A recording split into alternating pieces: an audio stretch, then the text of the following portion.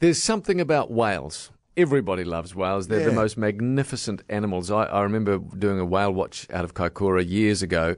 I was filming actually for a program called What Now, a children's program, and I've never seen anything like it. It was jaw-dropping. The beauty, the majesty, just simply jaw-dropping. And I will back that up 100%. If you ever get a chance to go whale watching at Kaikoura, leap at it, because it is just a once-in-a-lifetime experience. Oh, they're magnificent. Anyway, for years, scientists have been sort of intrigued by the enchanting song of the humpback whale, which echo across the Pacific Ocean. Researchers have puzzled over how different groups of whales who live thousands of kilometres apart appear to share and adopt, maybe even steal, the same tunes.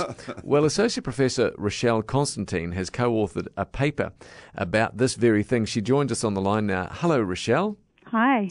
What if I read your story and I loved it? What a fascinating work. What on earth prompted you to get into this?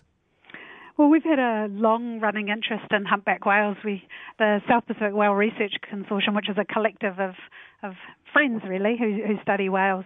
We knew that whales had been decimated throughout the Pacific with, I think there was something like less than 10% of their original population coming back to the breeding grounds in the Pacific region. So we started studying them and trying to understand who they were and where they were coming from and those things. And we worked out quite quickly that the whales have returned to the place that they were born in. So every breeding season, so in the winter they come there, they breed, mate, sing, calve, and then they travel south down to the Southern Ocean to feed, and then a year later they're back in the breeding grounds.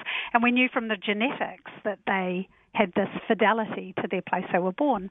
We also, knew that there was virtually no movement between the different island groups, but we had recordings of their song. So they only sing on the breeding grounds. It's males sing this really complex song that they use probably to attract females. They use it to sort of repel other males away from them, and it clearly has some appeal for breeding purposes. So that song holds a lot of information in it, and some work by my colleague Ellen Garland, who is the lead author on this paper as well. Her and her PhD student, master's student, Claire Owen, they had sort of looked at the song across the region of the Pacific. Yeah. The song we hear in New Caledonia this year, next year we'll hear parts of it in Tonga, and the year after we'll hear parts of it in Samoa. And so it moves across the Pacific. Wow. The thing is that when you think about that, it's like, well, if they're going back to the same place, hearing the same song, how do they learn new songs? Yeah. How does these elements of song move across? So in 2015, I was at the Kermadec Islands doing research on whales. Pew and the Ministry of Primary Industries actually gave a lot of funding to help us with this work, because we were actually interested in whales in Antarctica, but we couldn't get down there because it's so far away and expensive. Yeah. So we're putting tags on whales to understand their migration south, and we recorded song at the Kermadecs, and the Kermadecs are actually on their migration path south. So they've finished breeding and all of those things, and they're actually swimming south, but they aggregate at this little island and hang out for 4 or 5 days. So the song that we recorded, I gave to Alan, and I said, look, this song, there's different songs in here, because we can actually tell the difference between them. And sure enough, Claire had a look at it, and what we've realized is that on the migration path, the whales aggregate at Raoul Island, and they come from all over. They come from breeding grounds between New Caledonia and all the way across to Rarotonga. Yeah. And they aggregate at this little rock. Yeah. Basically, you can drive around it in half an hour. Yeah. And that's where they're hearing songs from other whales, and they're sharing this kind of cultural information. So they're like, oh, that's the new theme. Yeah, I'll pick that up. And one of the whales we recorded actually had a hybrid song. So it had already started incorporating some of these new themes from whales from other breeding grounds into its song. And then once they leave the Kermadecs, they sort of tootle south and head off to different places in the Southern Ocean to feed. That is yeah, it's amazing. But the neat thing is that we never knew where they shared the song. We're like, if they're staying on the breeding grounds, what's going on? But it's on the migration path. And I think the thing that really strikes home with me is that when they continue to swim south, they don't sing in Antarctica. They don't sing in the feeding ground. They feed in the feeding ground and they sing and breed in the breeding ground.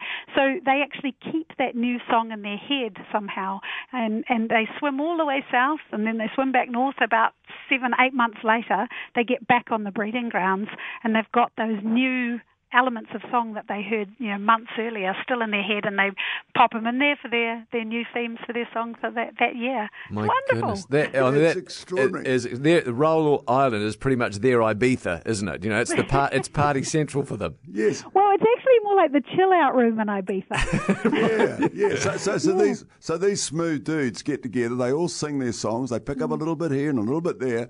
And then later on, when they're attracting the female whales, they've got a whole new repertoire to sing to them.